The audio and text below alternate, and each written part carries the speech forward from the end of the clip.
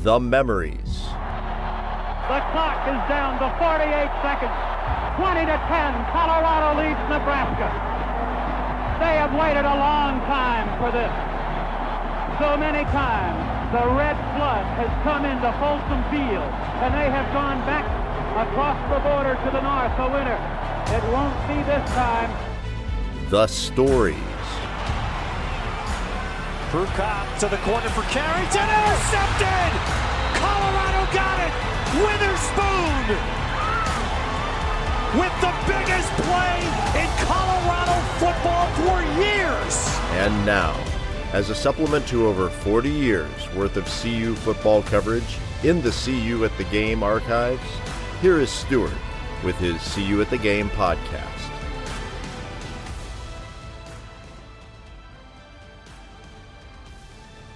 Greetings, Buff fans, from CU at the Game. This is Stuart Whitehair, publisher and editor for the CU at the Game website, and your host for the CU at the Game podcast. Welcome to our Potluck Podcast. This episode was supposed to be about the new Pac-12 media contracts, but the Pac-12 continues to disappoint. Instead, I'm joined for this podcast by Neil Langland, and we'll touch upon a number of topics. To start, we'll try and make sense from the lack of any announced Pac-12 media contracts, when conference fans can expect some answers, and whether the deal will be sufficient enough to keep the conference together.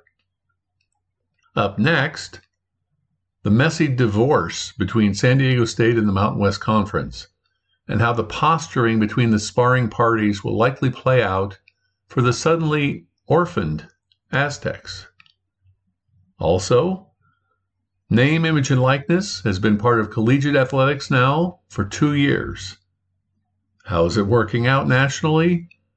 What does a future hold for CU, the school which is, quote, not about NIL, but about the NFL, end quote. Preseason magazines can't seem to make up their minds about how the 2023 season will play out for the Buffs. Which prognosticators are closest to getting it right? And what should Buff fans make of USC and UCLA as the Trojans and Bruins play out their final season in the Pac-12? Let's find out.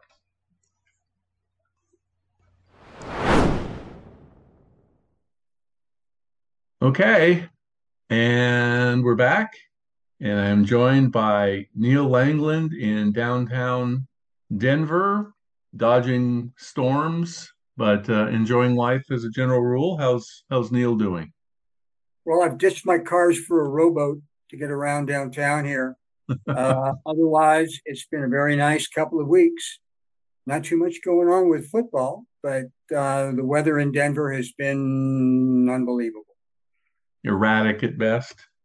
Well, just, if you like hail and tropical torrential rain, this is the place for you. Yeah. Well, we are without Bradford Geiger, who is in Europe as we speak, which must mean I need to cut his salary in half because apparently he's making way too much money so he can take the whole family to London, Paris, and Amsterdam, but I'm not sure what half of zero actually is. So if we cut his salary in half, what we'll end up with. But we're going to try and go without Brad. We were hoping that Brad's absence would mean that the Pac-12 media deal would finally come to fruition, because we've been talking about doing a podcast about the Pac-12 media deal, well, almost a year now. And it still doesn't exist. July 1st came and went without any realignment, without any expansion, and without a media deal. So I guess we're just going to talk about a number of different topics, and we can perhaps start with that.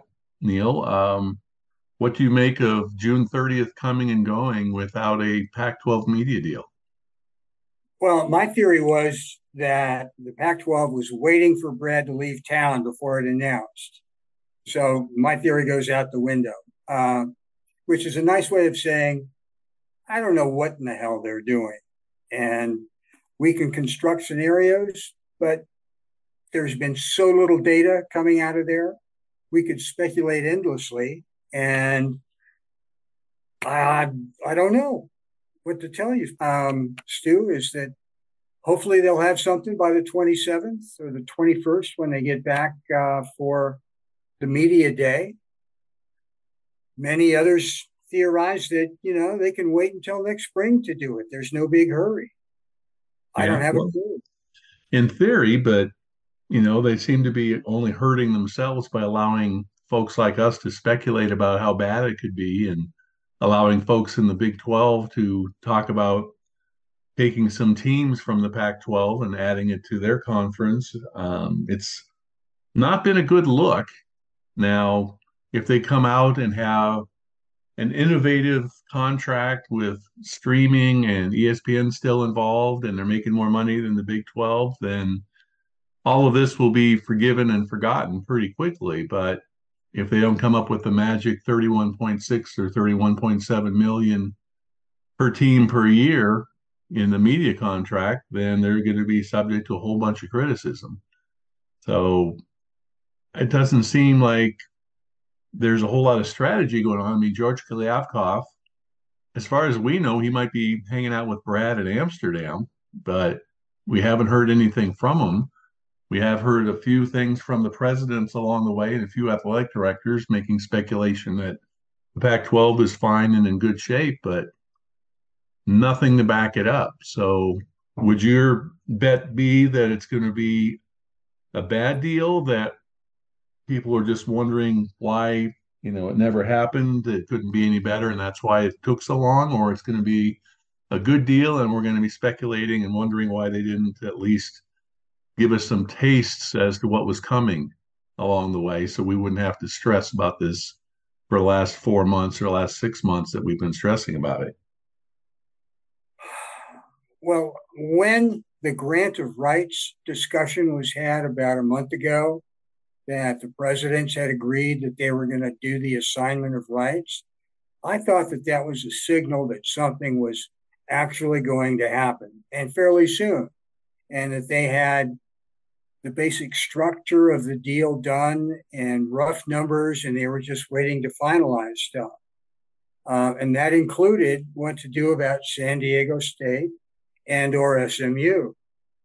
Well, there's no announcement. San Diego State said it was leaving the conference, Mountain West, and then it said, well, no, we didn't really mean it. We were just kind of wondering whether, it might be okay to talk about leaving and maybe a reduced fee. And that petered out, and now they're back hat in hand in front of the Mountain West governors asking to come back.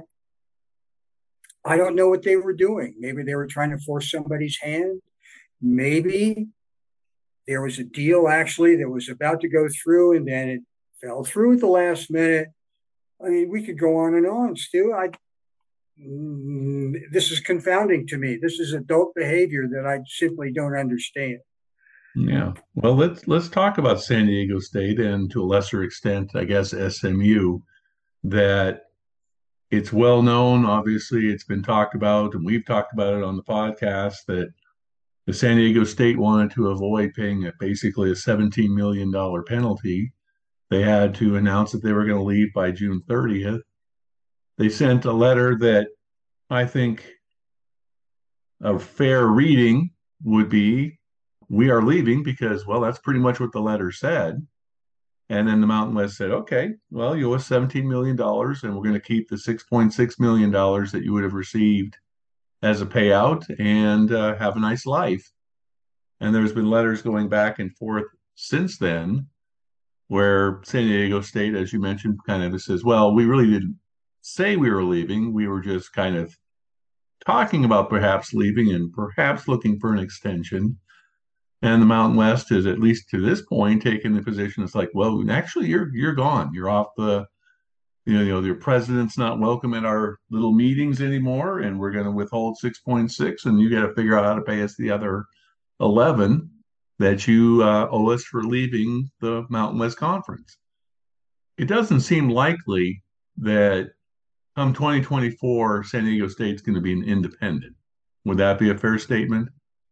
Absolutely. I mean, just from a practical standpoint, is how are they going to put together a schedule on such short notice?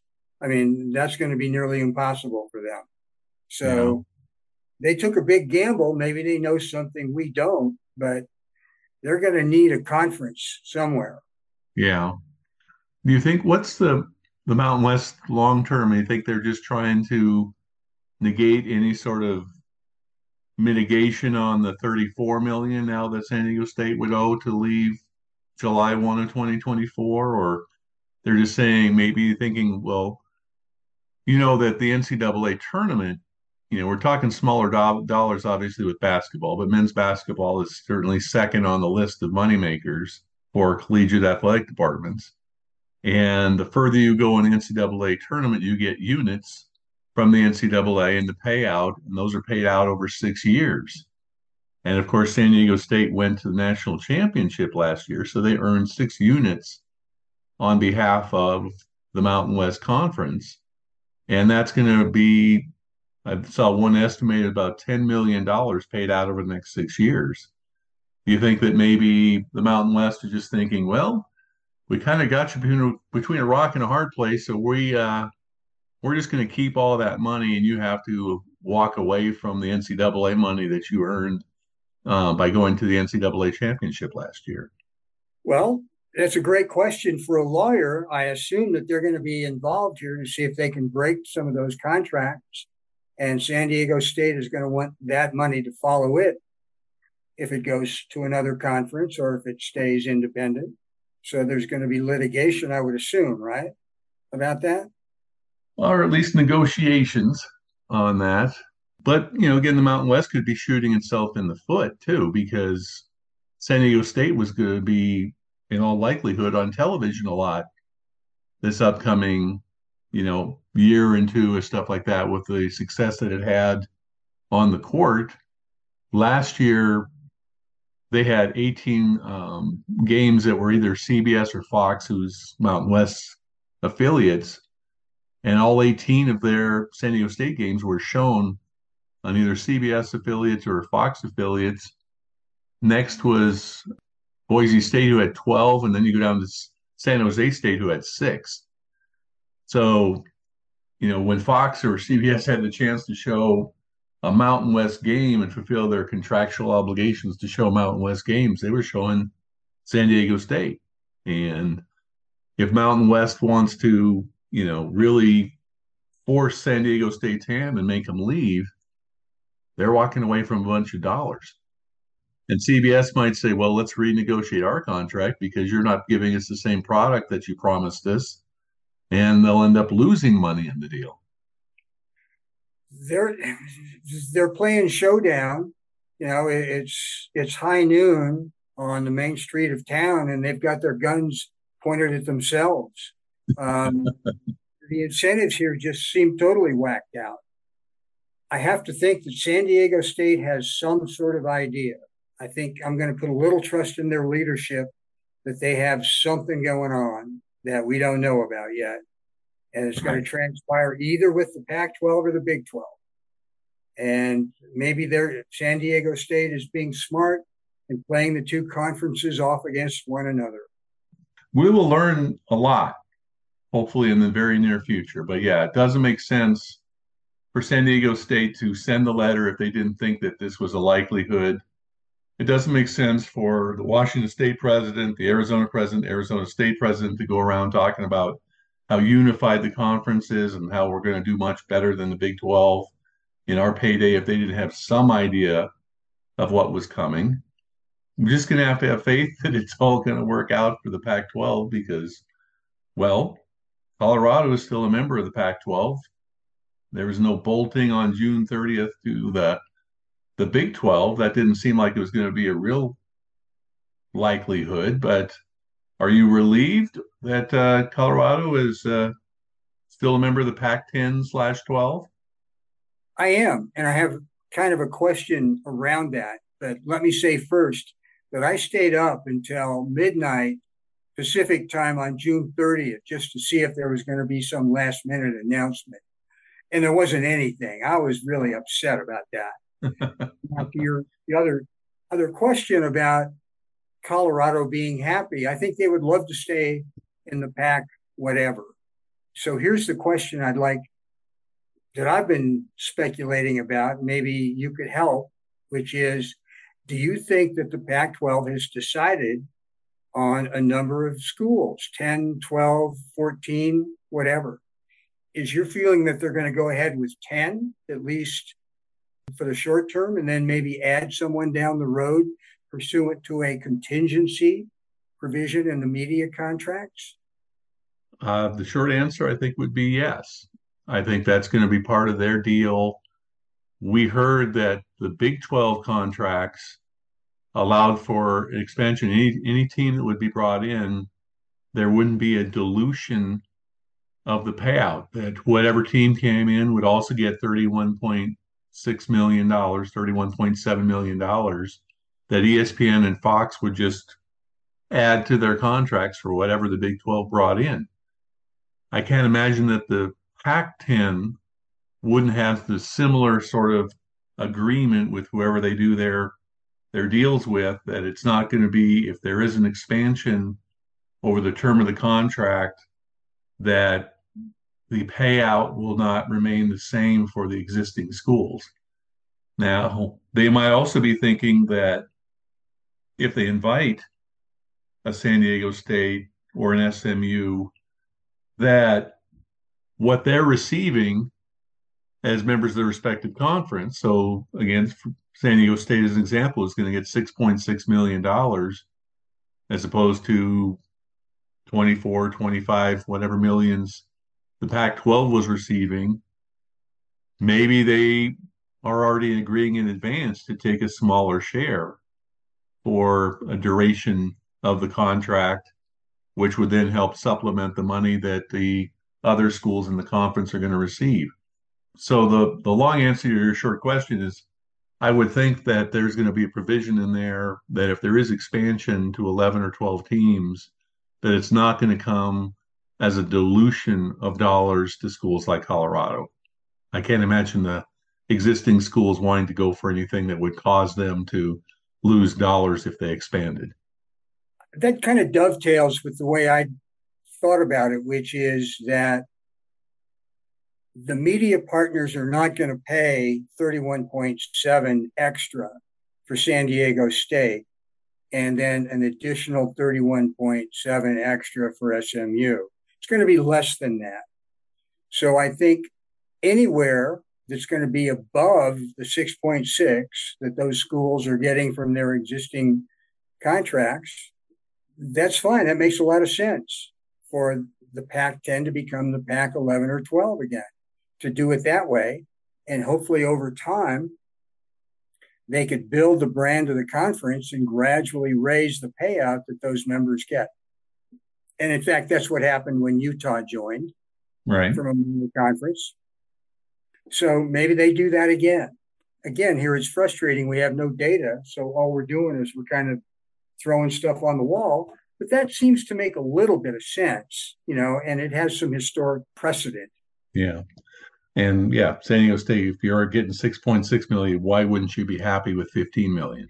That type of thing, at least to start with. Yeah. Yeah. Okay. Well, let's, since this is a potluck episode, let's move on to some other topics. July 1st was the 2-year anniversary of the allowance of name, image, and likeness.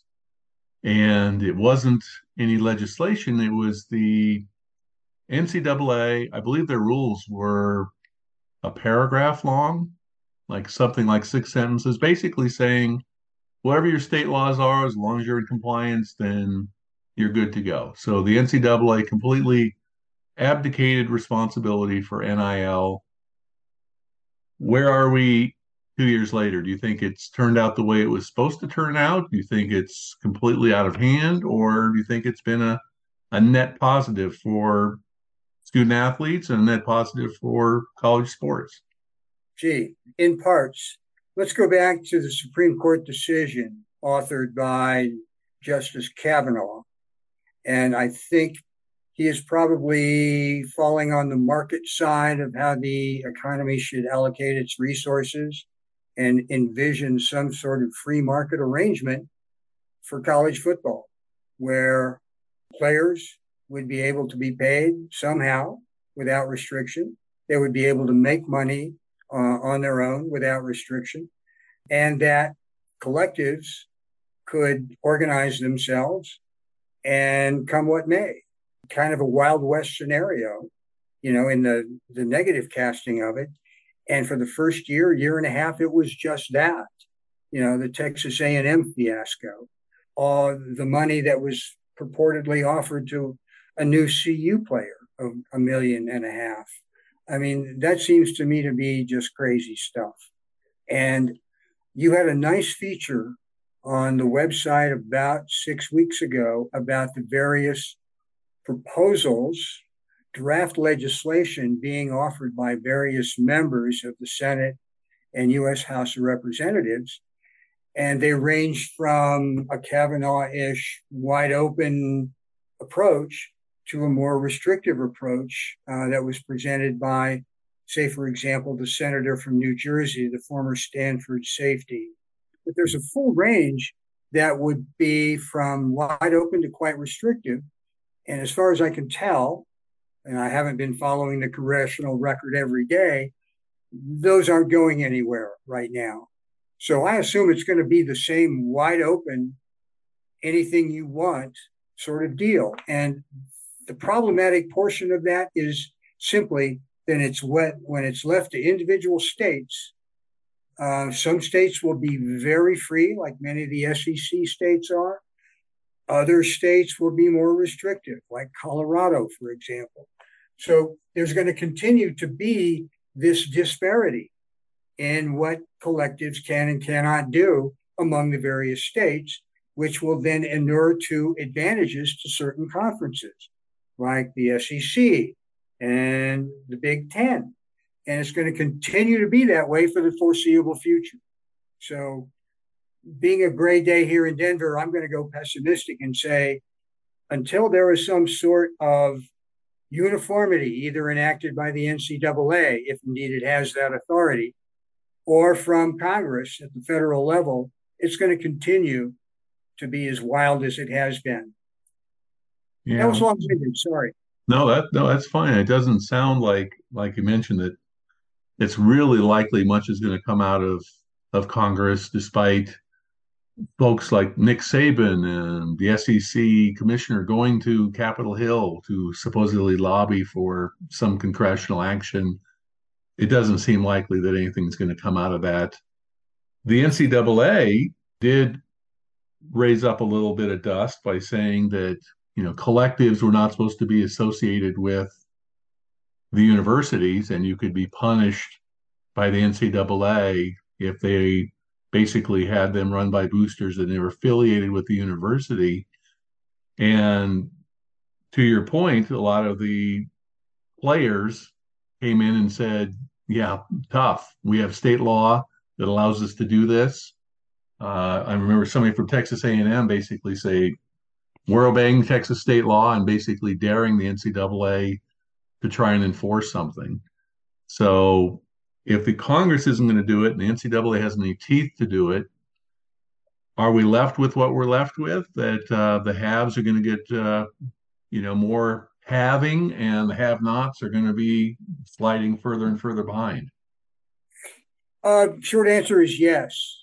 And I think something that exacerbates that is that the have-nots, and I think there was a Colorado collective I remember being addressed during a pregame broadcast of CU football with Coach Barnett, where he was describing a collective that was just starting out, and that their initial casting was as a 501c3 tax free. And I think that there was something that came along, maybe a court decision that no, this cannot be a tax deductible thing. It wasn't an opinion. It was just one of those IRS opinion letters.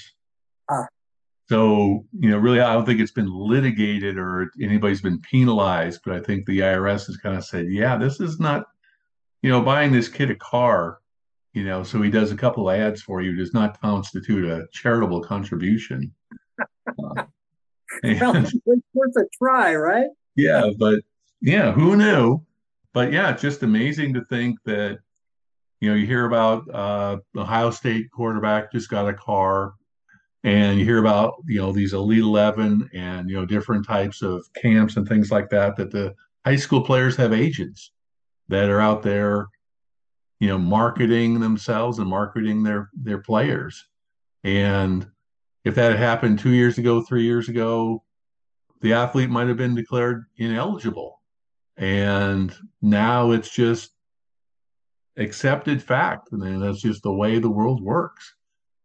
I want to give you that one quote. I don't know if you saw it with regards to facilities versus NIL.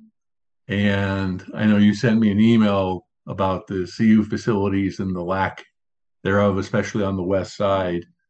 But Mike Loxley, the head coach at Maryland, they just put in 100 and some $1 million improvements to the facilities. But his quote was that they don't care about facilities anymore. And the line that's gone around is players, referring to the players coming in, they get dressed in a trash can for $25,000. So the idea that, instead of spending millions and millions of dollars of booster money upgrading facilities, they should have spent millions and millions of dollars of booster money buying players. Is that the future? Is now contrast that to, of course, Coach Prime, bringing it back to our good old University of Colorado, who said, we're not about the NIL, we're about the NFL.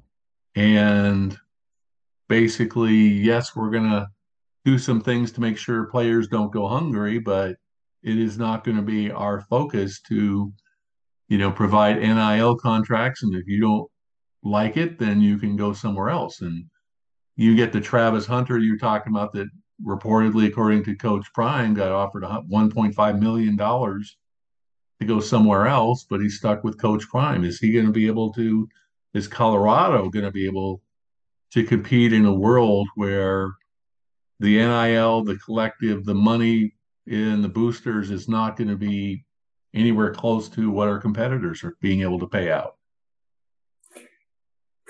Well, our NIL stuff, we have always lamented how slowly it was progressing and how long it took to get something off the ground. And we're still waiting, I think, for a major NIL organization to emerge on behalf of the CU Buffs. So I think the short answer to your question, at least at this point in projecting out 6 to 12 months, is no, we're not going to be able to keep pace with that. And the only counterpoint that I have, and I would suggest as a rebuttal to Coach Loxley that you mentioned, is an article today that I read today in Sports Illustrated about the University of Nebraska and their the evolution of their weight training program. And the way it's described now, it is unbelievable, the technology that is going into player care, player development, and the money that it costs to do that. So I would say the schools in the Big and the SEC have money to do both. Right. They're going to be able to do player development and still continue competing with facilities, but they're also going to be able to do all the player development, science, technology, and care that money can buy. And I think CU is probably going to have to choose one track, and it's going to have to stay on the player development track, which feeds into Coach Prime's NFL thing, is that we're going to bring you here, we're going to develop you to the fullest extent possible.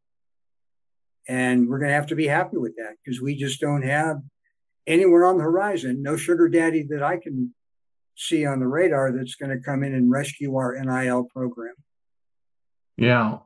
I remember I did the interviews last spring, and at the time there was not much going on.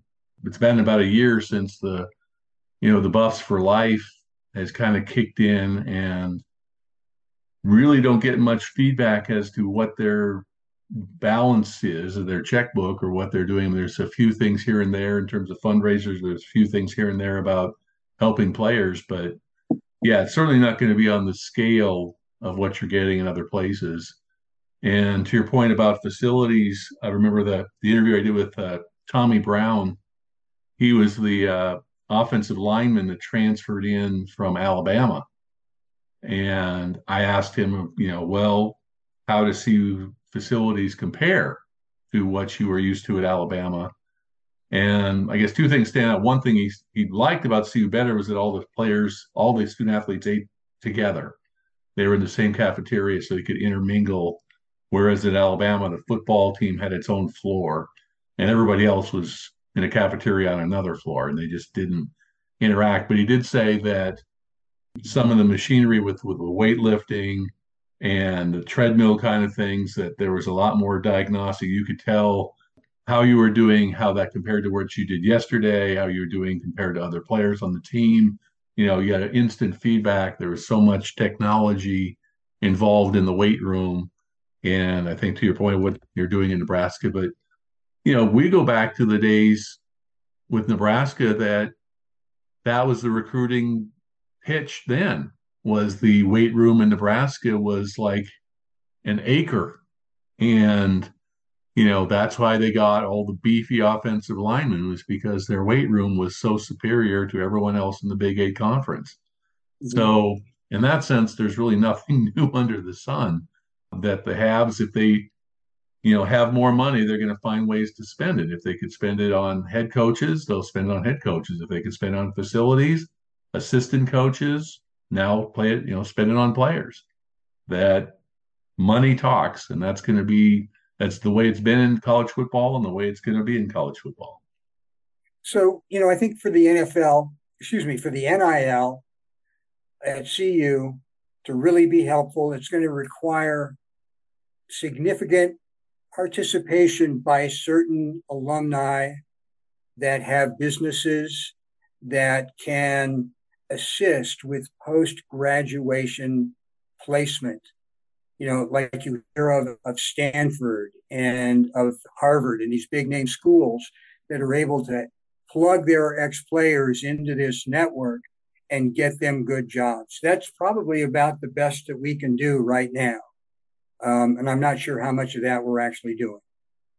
Well, let's pivot a little bit and talk about the University of Colorado more specifically, because, we've been talking about college football in general, but the Buffs, the preseason magazines seem to be all over the place. You've got CU as the 7th favorite out of the Pac-12 to win the national championship at 250-1, with a lot of money being bet on CU to actually win the national championship. Yet Vegas also has CU at an over-under of 3.5 wins, which is not compatible with having 5 teams or below CU in the Pac-12 pecking order in terms of chances to win titles and things like that.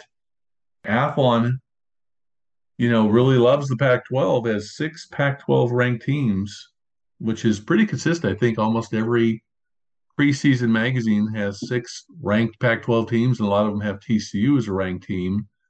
CU doesn't have to play Washington this year, but that's 6 games against ranked teams.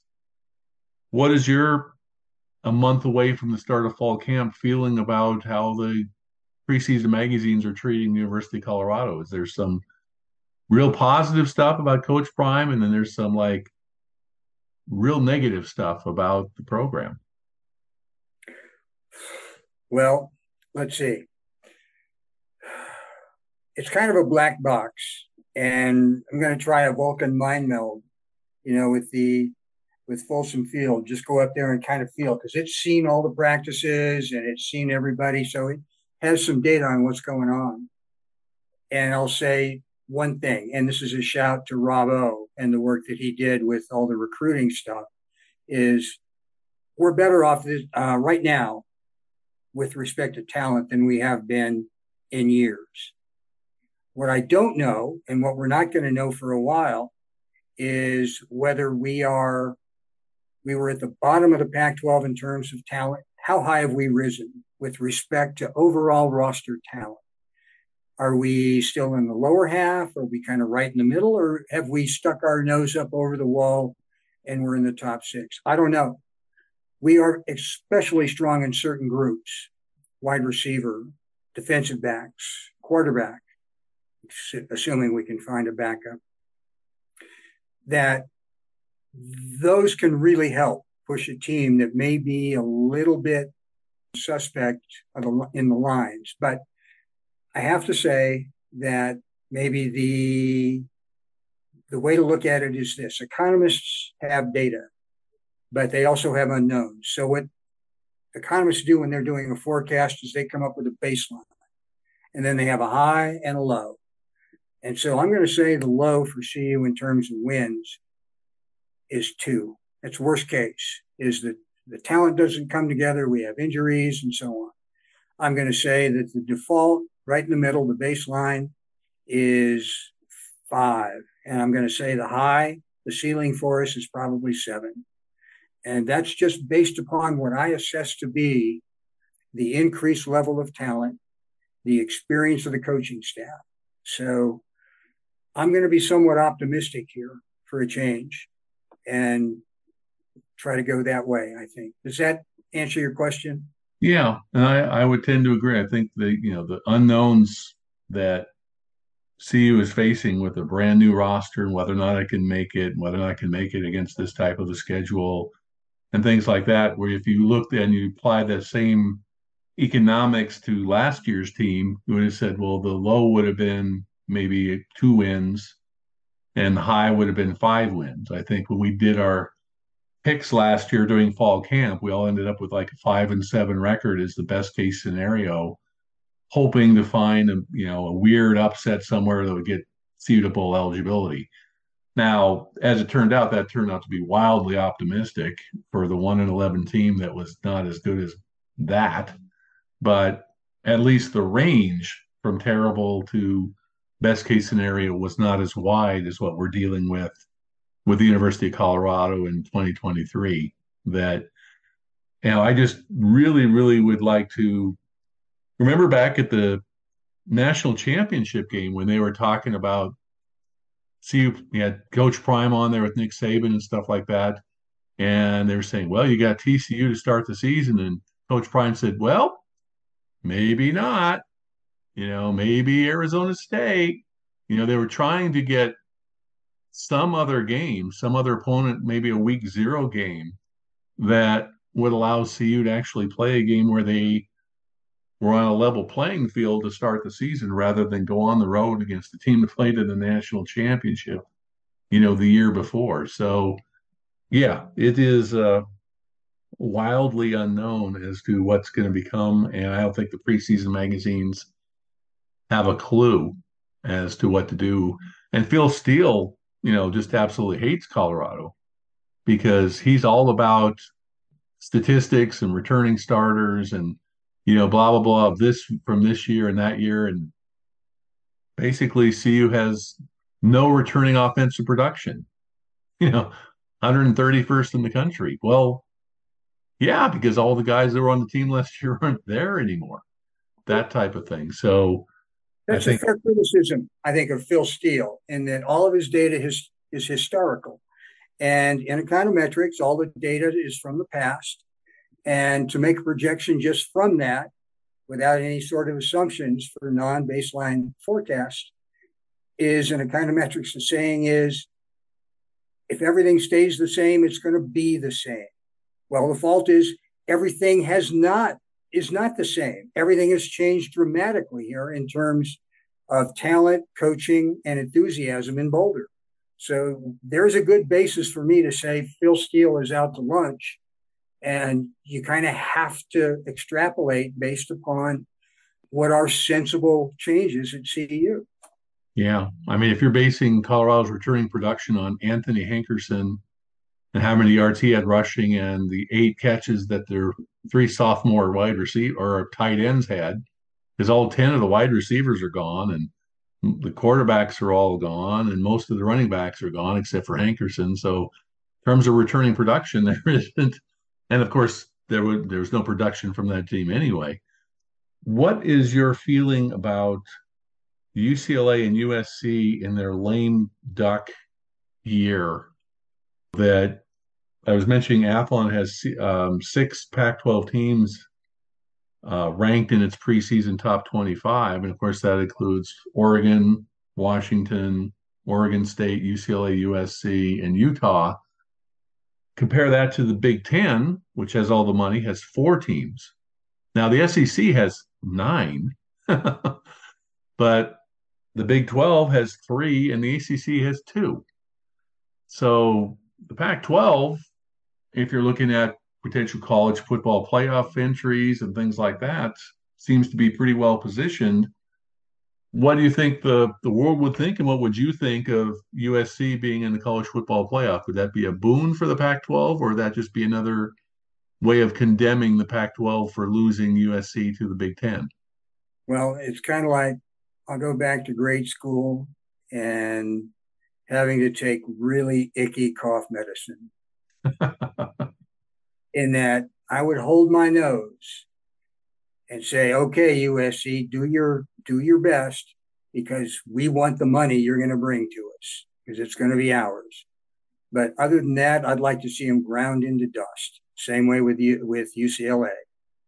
Yeah. And whatever they do this year is not going to help us in 24. So if we can get some money out of it, fine. And then just bid them a fond farewell.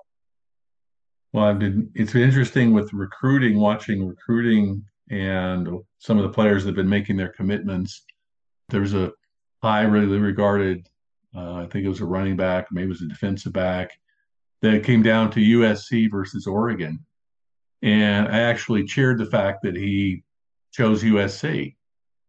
Now, normally I wouldn't cheer for either one of them or care about it at all, but if it's going to be a player that's going to be a star, I'd rather have him beating up on Nebraska than beating up on Colorado. So, it's like, good.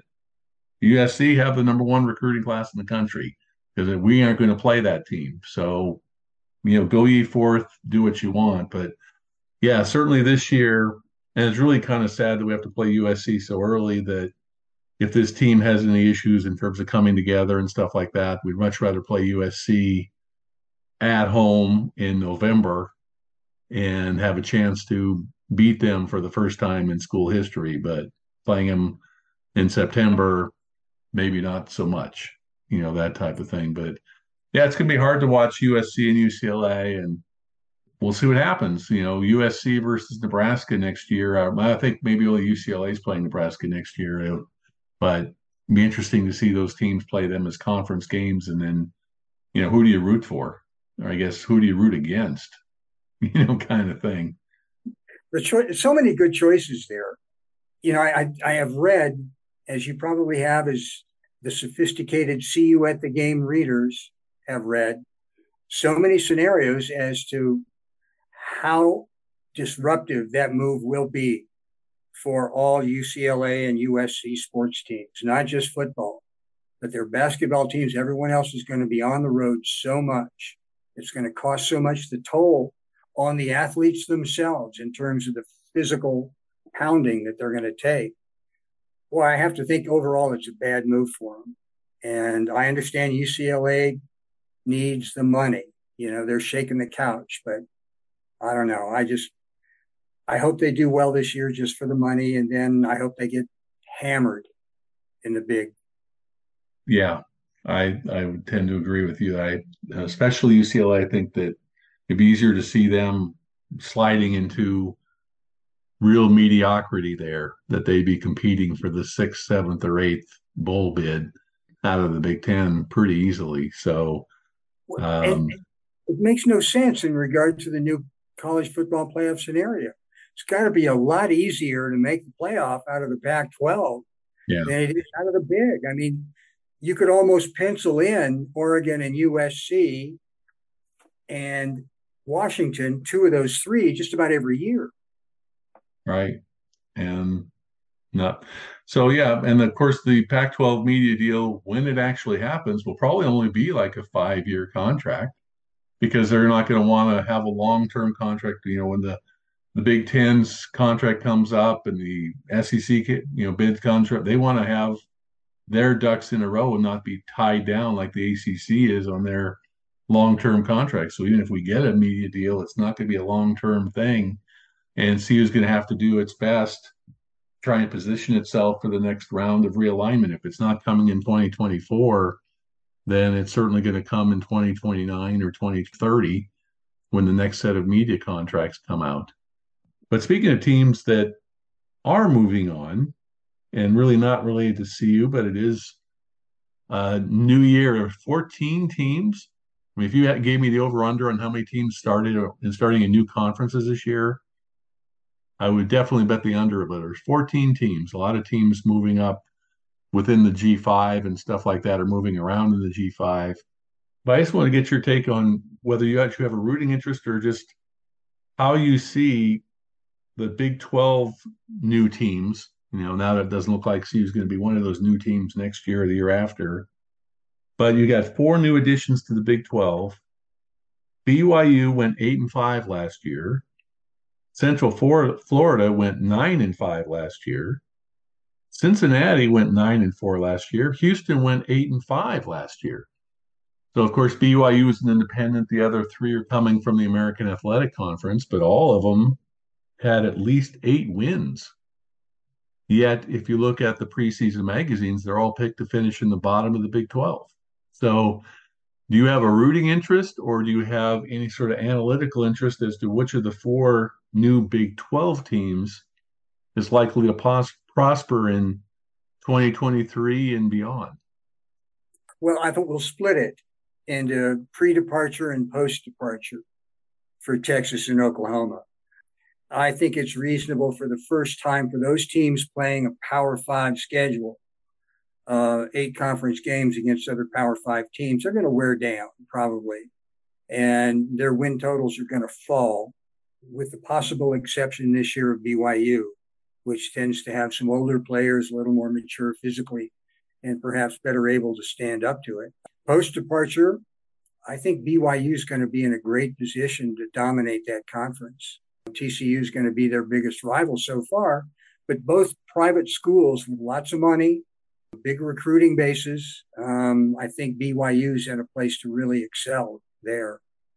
Okay, well, we'll see how it plays out. I was kind of surprised when I was looking at that. First, I was surprised to see how well all 4 of them had done last year, and I was also surprised in the preseason magazines how poorly they were expected to do in their first season as members of the Big 12. But we'll let them play it out. We know that Colorado is going to be a member of the Pac-12 for at least the last season of the USC UCLA era. And we are going to start the next 2 podcasts. We're going to be looking at the 21st of July, that Friday. Of course, if you've been listening to podcasts, you've been doing it every 2 weeks. Once we get into the regular season, we'll be doing it every week, but every 2 weeks. So on July 21st, we will drop the podcast, which will be the preview for the fall camp with regards to the offensive side of the ball. And then 2 weeks later, which I believe is the 4th of August, will be right after fall camp gets underway, we'll be talking about the defense. And then the 2 weeks after that, we'll do our preseason predictions. And then wait for it. Right after that, we're going to get into our weekly reviews and previews and get ready for TCU and then Nebraska and then CSU, and we'll take it from there. So this was going to be our big media contracts podcast, but thanks to the Pac-12, no realignment, no expansion, no media contracts to talk about. So hope you've enjoyed the potluck kind of wide-ranging discussion that we've had. And thank you, Neil, for taking the time to be here. And we'll make Brad work extra hard at the next one. Okay. Can I have his dessert on this one? Okay. Okay. Yeah. Well, I was going to say he might be having, what dessert would he have in Amsterdam? We don't even want to speculate into what he's. Let's leave that one alone. He's with his wife and 2 kids, so we're hoping that he's being a good boy in Amsterdam. The Facebook pictures seem to indicate, and he actually sent me an email this morning. He ran into a CU fan in Amsterdam, and he was wearing his CU at the Game hat.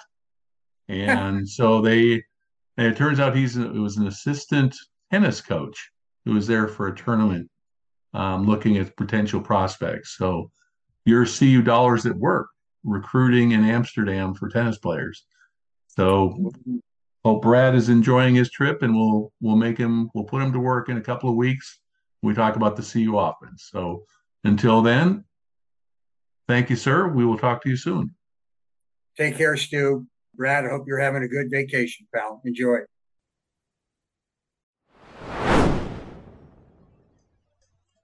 Thank you both for listening to the podcast and for being a member of the Buff Nation, which has become the talk of the nation.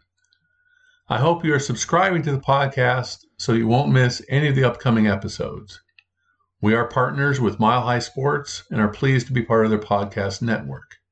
As always, you can find the See You at the Game podcast on Apple, Spotify, iHeartRadio, and other podcast sites, including Mile High Sports website. Of course, if you're not a fan of downloading podcasts, all of the episodes can be listened to at the See You at the Game website. I'll be back in 2 weeks with Neil and Brad, and we'll finally be talking about real football, with the next 2 podcasts devoted to discussing anticipated fall camp position battles. Until then, be well, stay safe, and go Buffs! Thank you for listening to our See You at the Game podcast. For links to articles and stories referenced in this podcast, go to seeyouatthegame.com. That's the letter C, the letter U, atthegame.com. If you have comments or suggestions, you can leave them on the website or send an email to seeyouatthegame@gmail.com. If you've enjoyed this podcast, please be sure to subscribe and share it with your fellow Buff fans. Until next time, when we will again see you at the game.